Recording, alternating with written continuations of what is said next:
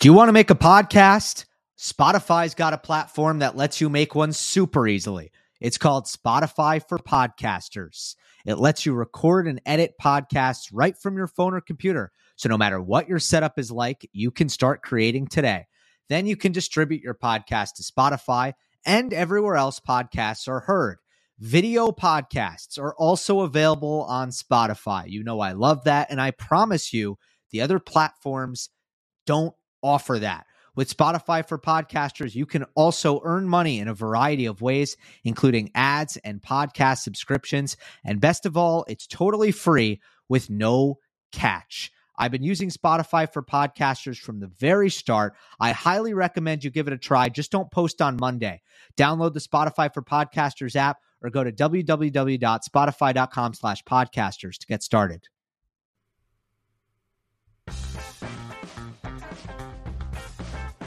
Welcome, everyone, to Monday Match Analysis. I'm Gil Gross. It is good to be back into the normal swing of things. An exciting show today. Quick look back at Beijing, look back at Tokyo, look ahead at Shanghai, quarter-by-quarter preview, and then, of course, in the end, comment response, the first time since the Monday after the U.S. Open, that 45-minute mega show that I don't even know if I should plug it, because if you're watching this video, you probably watched that one. But that was the Monday after the Medvedev-Nadal final. We haven't caught up, haven't talked to the people since that faithful Monday. So I'm looking forward to getting back into it. But first, of course, let's talk about last week, as we do. I have some Guatemalan iced coffee. The logo is back. There it is. It was lost. I lost the logo. I didn't know where the file was, but we found it. So that's good news. Big news for the show. But without further ado, I want to start with Beijing. Thiem over Tsitsipas in the final. I'm going to try to take the score off the top of my head. It was something like 3-6. 6-4, 6-1. Something like that. This is classic. That I don't have the score in front of me. But essentially, this was a really big week for Thiem, especially just based on the kind of summer that he had and the letdown that it was. And really what happened was he got sick, fell ill, starting with Montreal, missed Cincinnati, came back and for the U.S. Open, and it seemed like, he still just wasn't ready, and it completely destroyed his summer. He had a virus, probably 1 or 2 weeks off the court, not training, and there's really no recovering from that.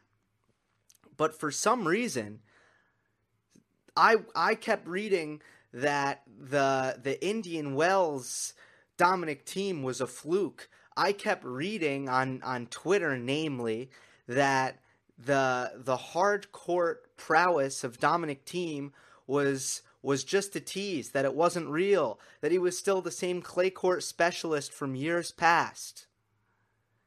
And this win was one step. I don't know if it completely sealed the deal on that narrative. Which I'm not on board with at all, but at least it took a step in contradicting the narrative that Dominic Thiem is not a changed man, the changed man that I believe him to be.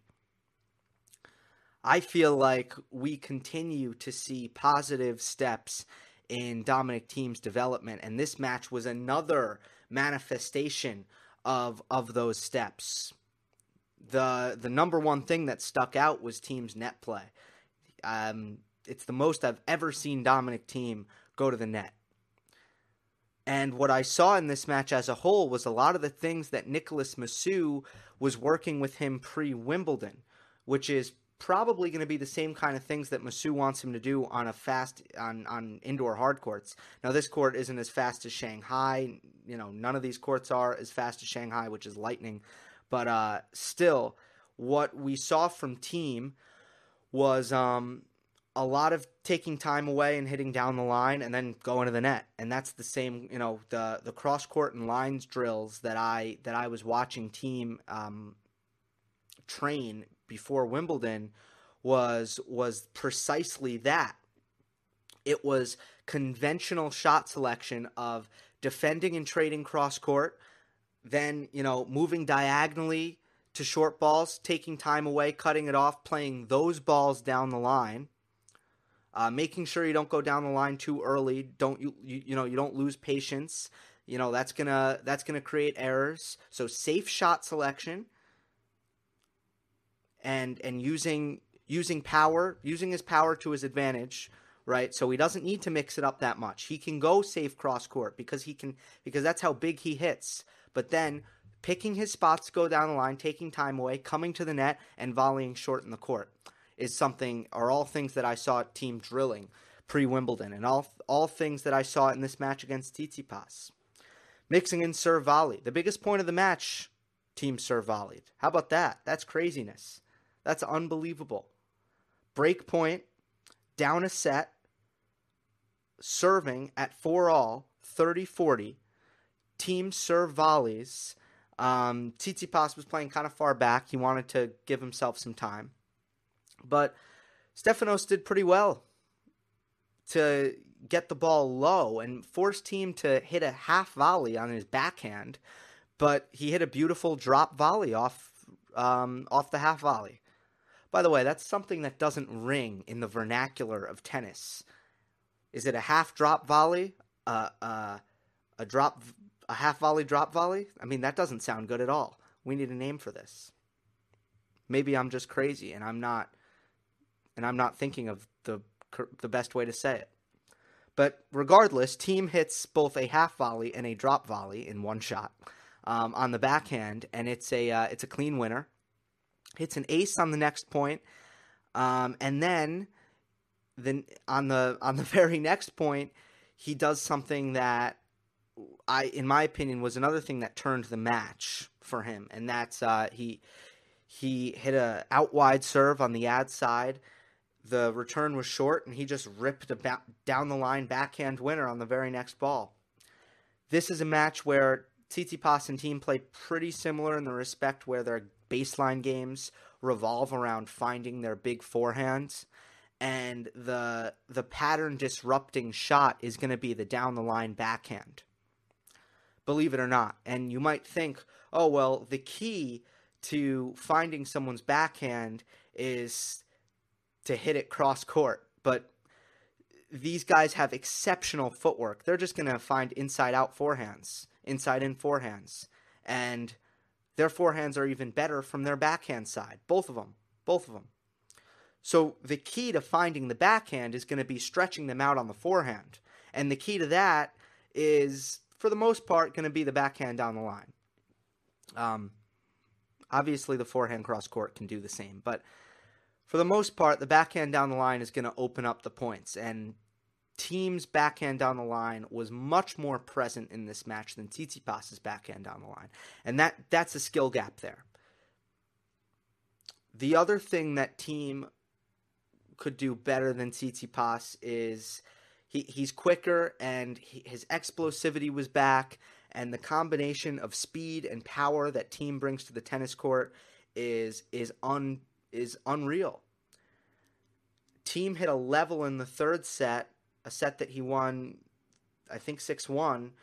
That's a level that, it's, him and Stan Wawrinka with their power from the back, when they get it dialed in, it's really hard to counter. It's really hard to do much about.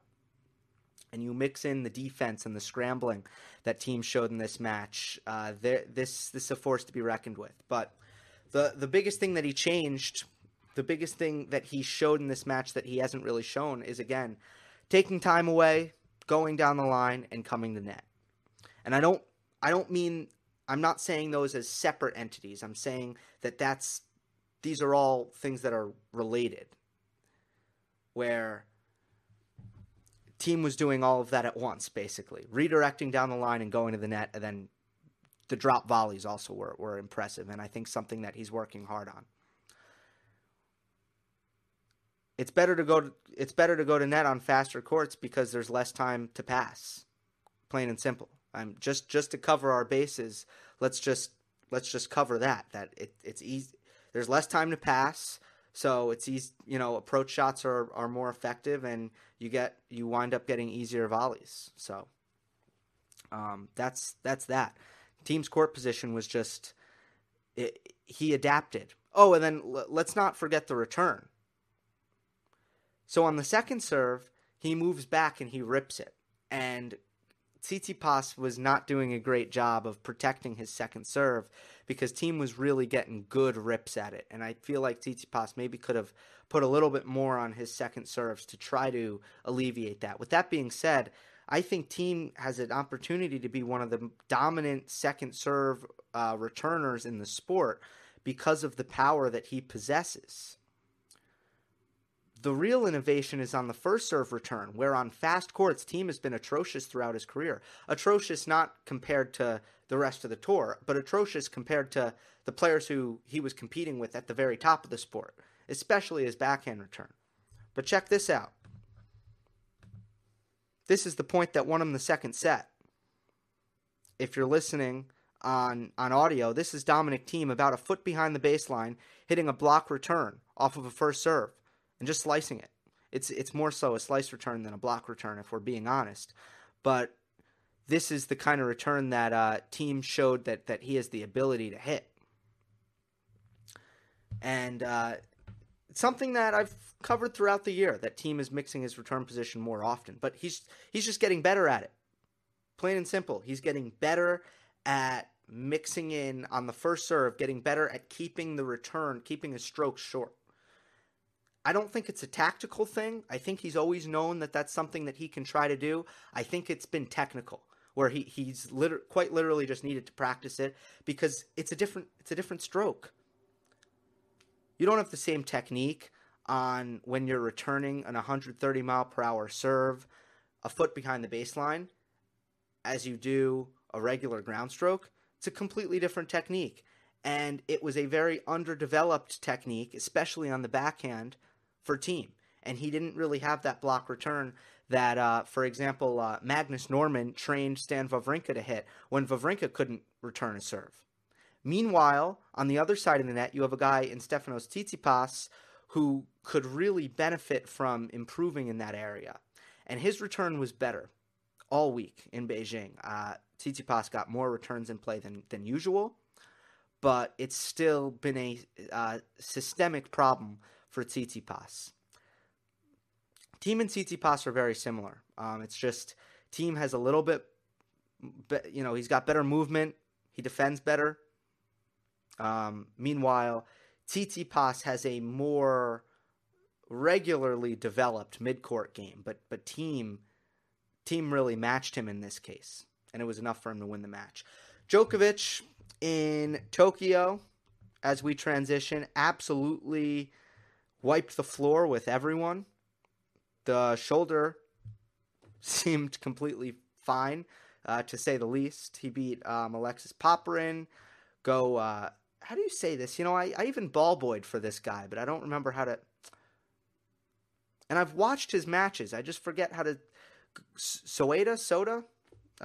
Go is his first name, I believe. Gao. Might be Gao. Soeda? I've literally watched his matches, but I don't remember. Beat Luca Pui 6-1, 6-2. Beat David Goffin 6-3, 6-4. Beat John Millman in the final 6-3, 6-2. Looked invincible. Looked like a machine. There's not that much to go into with Djokovic. One thing I thought was interesting is something that he said. He alluded to emotional problems being just as part of his physical problems. He said, quote, "I feel physical injuries are only manifestations of what's happening emotionally as well. I try to look at it in a holistic way." Djokovic, very private, doesn't really tell you what's going on in his life, which is, I don't blame him for it, but makes you wonder, how are things in New York off the court? How is he doing emotionally? I'd say just as Nadal is fragile physically, Djokovic can be fragile emotionally, and I mean off the court stuff when I say that. On the court, he's not fragile emotionally, but off the court, I think he can be susceptible to distractions, and that's something that I think most people who have followed Djokovic have observed. So that had me kind of raising an eyebrow, but other than that, there's not much to talk about other than Djokovic didn't need shoulder surgery, and I don't know why this rumor was happening after the U.S. Open, and I don't know where it came from or how credible it ever was, but some people were talking about, well, Djokovic needs shoulder surgery, but he avoids surgery. He comes back pretty quickly. He didn't need to play Tokyo, and I wonder if part of him playing Tokyo is him gearing up for the Olympics next year and wanting to get used to the venue, knowing what to expect. I think that might have been a part of it because I think he wants to win these Olympics coming up in 2020, understandably. So I wonder how big a part of that was. But he didn't really need to play this tournament. He does. He looks great. All good, all positive for Novak Djokovic. So without further ado, we go to Shanghai. Why not take a look at the thumbnail while we're at it? There it is, up on the screen. Shanghai is one of the faster courts in tennis. Might be the fastest court in tennis. Besides some of the weird, I don't know, some of the smaller grass court events before Wimbledon. Maybe the Hall of Fame grass court event, that's lightning. But very fast. And this is a time of year where things can get pretty unpredictable. Some players are more motivated than others. Some players are more healthy than others. And we tend to see some weird things happening. Grigor Dimitrov, Jack Sock, made runs in 2018 at this time of year that led us to believe that they were going to be big factors in the beginning of, or do I have my years wrong? Regardless, Grigor Dimitrov, yes, this was 2 years ago, not last year. 2 years ago, Grigor Dimitrov made a run at the World Tour Finals that led us to believe that he was going to have an awesome 2018, and he had the opposite of that. Stefanos Tsitsipas had a run, Alexander Zverev won the World Tour Finals around this time of year. Not really. A month, 2 months ahead of this, but led us to believe he was going to have a huge year this year. Karen Khachanov won Paris. Didn't really take that momentum and bring it into this year. He hasn't competed really for a Masters 1000 title since in any real, substantial way.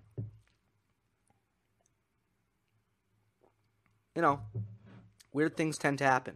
Let's start with Djokovic's quarter. Top seeds: Djokovic, Tsitsipas, Monfils, and Isner.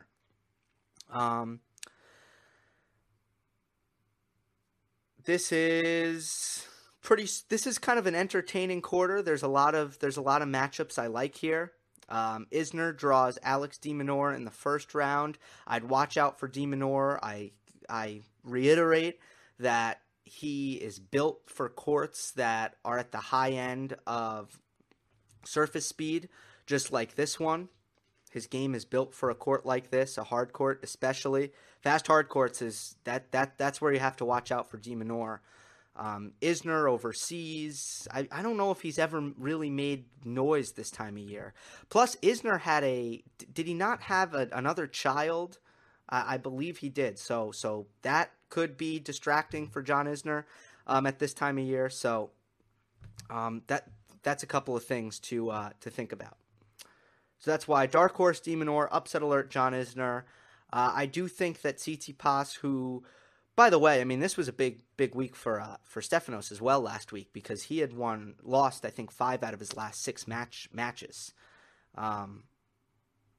He seems to be in better form after last week, so I think he makes the quarterfinal, but I don't really see him giving Djokovic too much trouble. Early popcorn, though. Tsitsipas, maybe against Bublik or FAA. Bublik, incredibly entertaining. Felix is always someone who we have our eye on, who needs to sort out his second serve issues right now. Those issues seem to be bleeding into the rest of his game at the moment.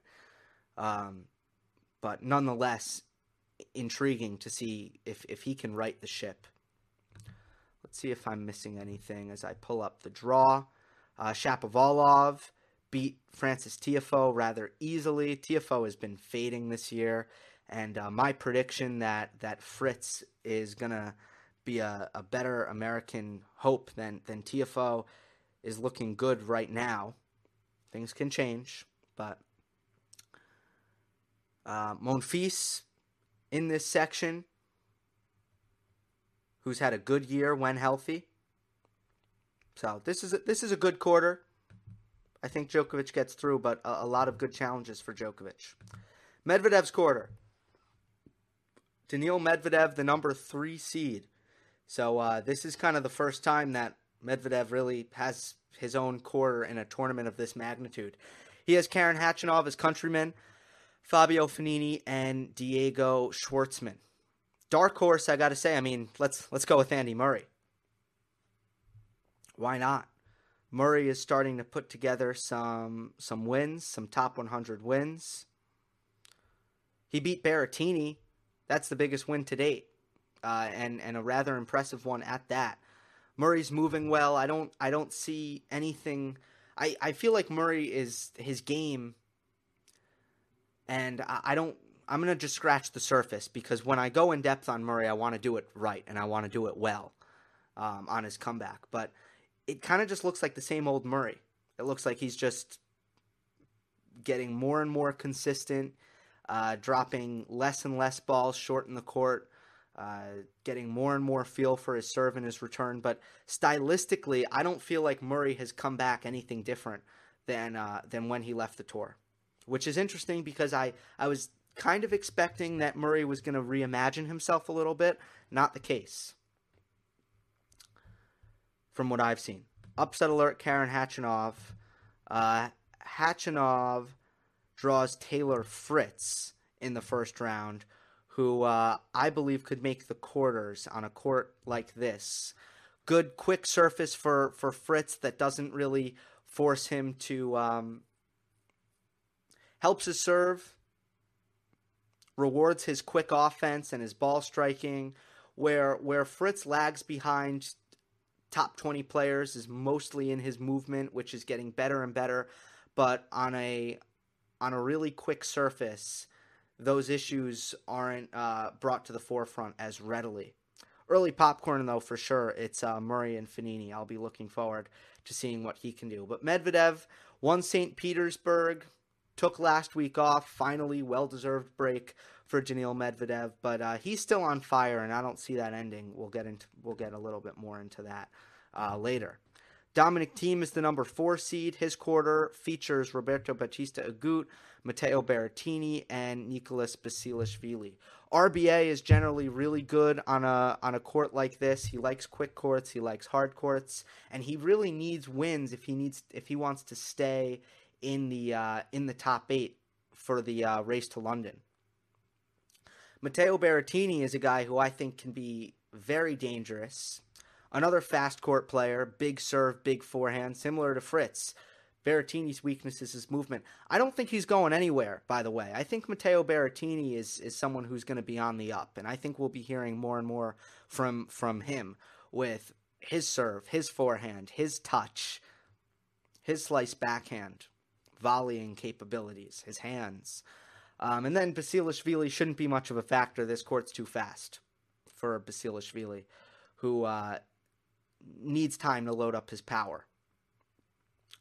My quarterfinal is a bit of an upset, but again, I think even though Thiem is adapting his game, this is too far in the speed spectrum for Dominic Thiem. It's too fast, so I'm going with Berrettini. I think RBA could have a chance also in this quarter. But I don't anticipate Dominic Thiem getting out of here because it's just too fast for Thiem, and his returning should be pretty unnatural for him, and probably won't be able to use his defense, his movement, and his power from the back of the court as much as he likes to.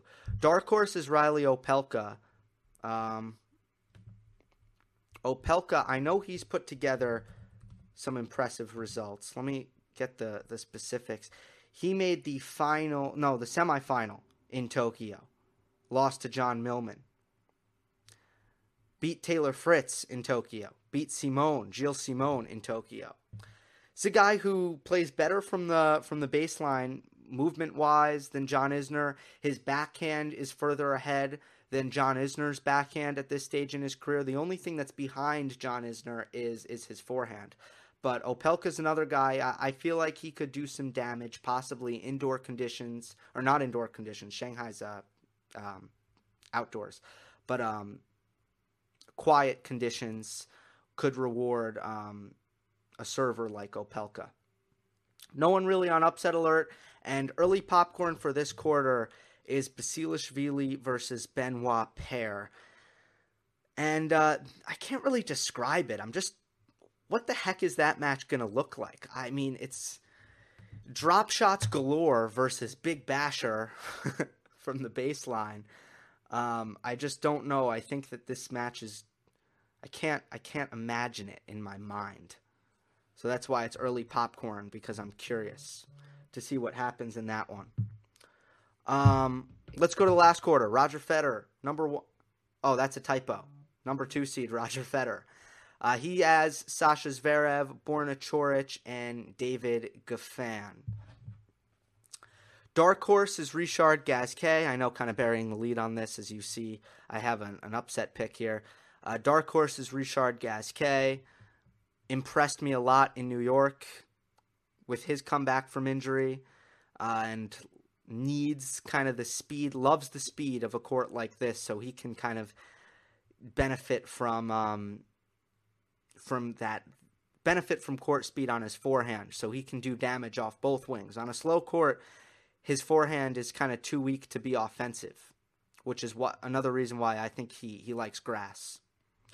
Upset alert, Borna Coric. He's been quite inconsistent, but he also draws Andrei Rublev, and I would favor Rublev in that matchup. So Coric, the seed, I think the number 12 seed here, I want to say. I'll check that for you guys, but I have him on upset alert. He is the number 12 seed.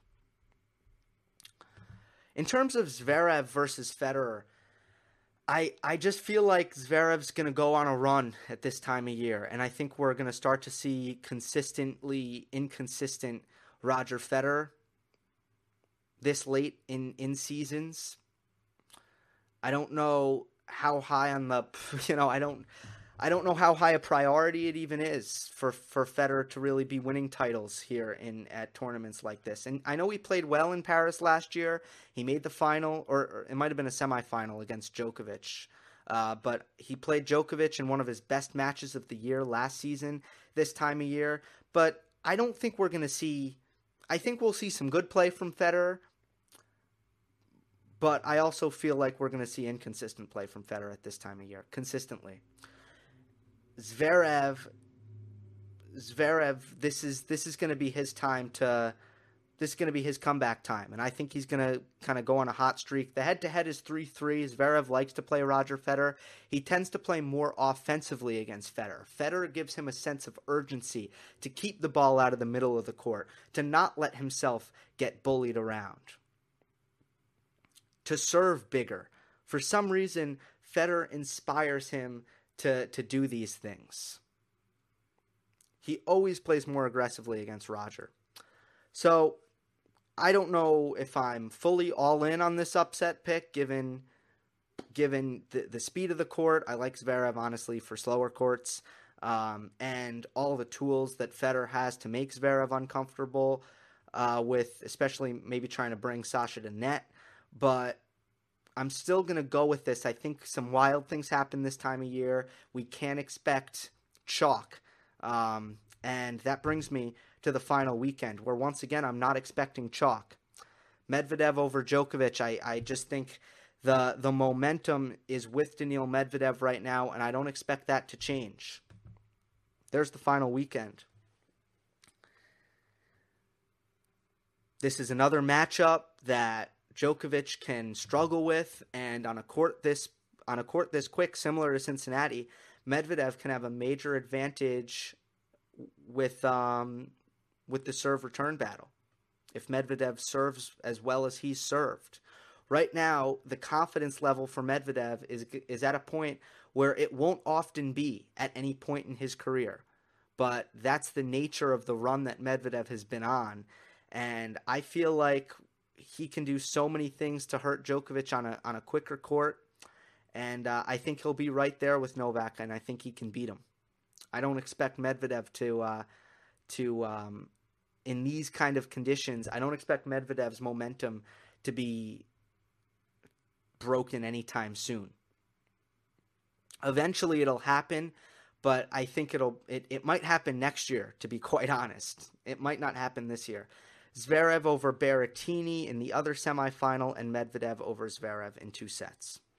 Okay, this went surprisingly long. I did not think it was going to go this long. But let us go now to the comments.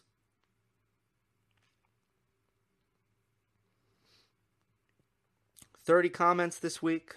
The top one is from Sachin Jory. He asked, do you think that Medvedev is simply going through a hot streak right now and will go back to his normal form like a borderline top 10 player like Tsitsipas, or do you think he's for real? I think he's a real threat, considering on this hot stretch, it's better than anything Tsitsipas or Zverev have accomplished. I just look at upside potential development. Now, Tsitsipas got better really fast, and that's one reason why I always felt like, or I was always confident that Tsitsipas was going to be an elite player eventually when he was on his run. I still feel that way. Tsitsipas will eventually get to an elite level competing for slams. But Medvedev's different. Because Medvedev, there's more to Medvedev's game that is completely and utterly unique. Tsitsipas has a great forehand. It's a big weapon. He's got a great mental. He's got a good serve. He's got good movement. But what is special about Tsitsipas? It's mainly his forehand, and he's got good competitiveness, but I don't know if that's special. His forehand is special. Medvedev has a lot more. There's a lot more to it. His movement, it's the best movement for a big man that I've ever seen. 6'5" and above, he's the best mover I've seen. I think he's better than Del Potro. I think he's better than Cilic. No one has moved that well. His consistency, it's on the level, especially on his backhand. It's at a Murray and Djokovic level. Doesn't miss. His cardio, again, elite big 3 level, cardio. The serve is huge. The serve is bigger than Tsitsipas. And then, not to mention, he seems to figure things out and pull shots out of his you-know-what that who the heck knows? Like the volleying at the U.S. Open. So, I don't think it's just a hot streak. I think he's special. And it's not about the results. It's about the game and how unique and different the skills that he's shown are. Next highest like comment is Gold Wolf clinically unwell? I'm not a doctor. Sap Save asks, do you think Novak can get to year-end number 1? For him to do that, I'm pretty sure he's going to have to win Shanghai, Paris, and World Tour finals. He thinks, personally, I think Rafa's going to get it, but I would love to hear how you think it'll go. I think Rafa's lead is a little bit too immense. I think Djokovic will be better down the stretch than Nadal. And I think Djokovic and Medvedev are going to probably compete for the titles here down the stretch. And Federer could as well, but I think it's mainly going to be Djokovic and Medvedev, with Federer kind of the third guy competing for titles. Based on Nadal's health. So Right now, I mean, my money would be on Nadal just because of the lead he's built up. Is the new team strategy to attack the net going to make a difference for him in fast courts? For sure. It's going to make a difference for him in fast courts because him showing an ability to finish points, end points, it's going to be essential. The longer points go on fast courts, you know, the more it favors Dominic Thiem's opponents. If he's not going to take advantage of the kind of short balls, the kind of attackable balls that he can come to the net, that his opponents are going to take advantage of, if that makes any sense, Thiem's just holding himself back. So it's also a court position thing, and Thiem is just learning how to finish points on fast courts. That's all. So of course it'll help him. I wasn't very eloquent there with that last statement, but got to move on. Is Federer's one-hander a weakness in this day and age? Is the one-hander weaker than the two-hander on the ATP Tour? That's a question from Steven Zhao. No, because one-handers are... First of all, one-handers can hit it bigger. There's no two-handers who hit it as big as Thiem or Wawrinka or Gasquet. And generally, one-handers are also more versatile. There are no two-handers really with the versatility of a Federer. I won't name any more, but like in general, your slice is better. In general, your backhand volley is better. Your drop shot is better. So there are weaknesses. Are two-handed returns generally better than one-handed returns? Definitely. But I don't think you can say definitively that two-handers are better than one-handers. Alex James, did the weak era really exist? No, it didn't.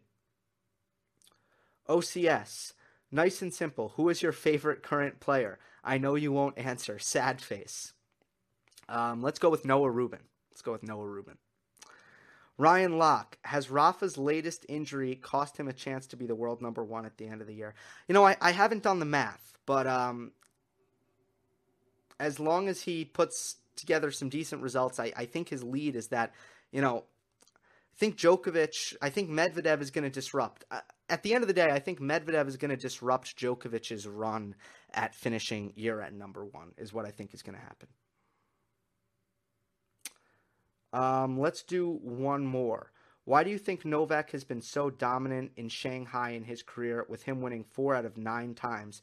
Is it simply due to the courts being well suited to him, or is it other factors such as how many players being injured around this time of year?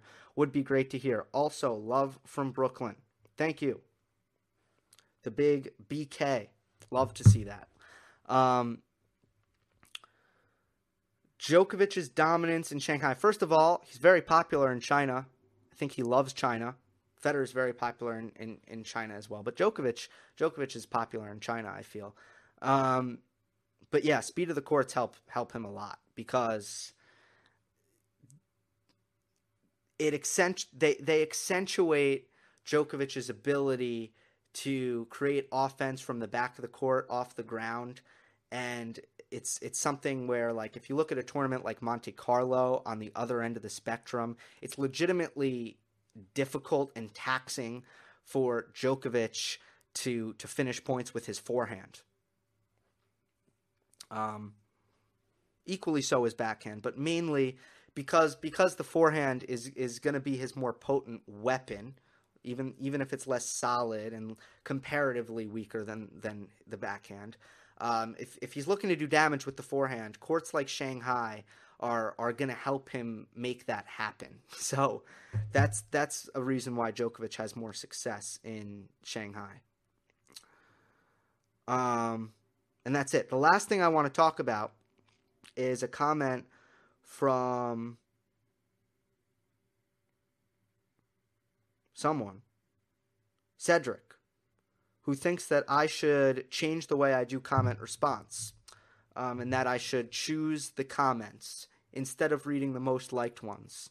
And I do wonder if that would be better, because the current system rewards people who comment very early, and I think that sometimes there are comments that have no chance to get a lot of likes because they commented too late, but I read them and they're excellent comments. So I wonder what you guys think. The reason I do this is so I try to create a fair system. The most likes I read. But I wonder if it's not actually fair. And I'm not actually even... It's a pretend fair system, and it's not really fair because it rewards commenting early. So I'd like to know your thoughts on that and possibly changing the system. All right. That is that. I look forward to seeing what transpires in Shanghai, and I look forward to breaking it down next Monday. Hope you enjoyed. Don't forget to subscribe. I'll see you next time.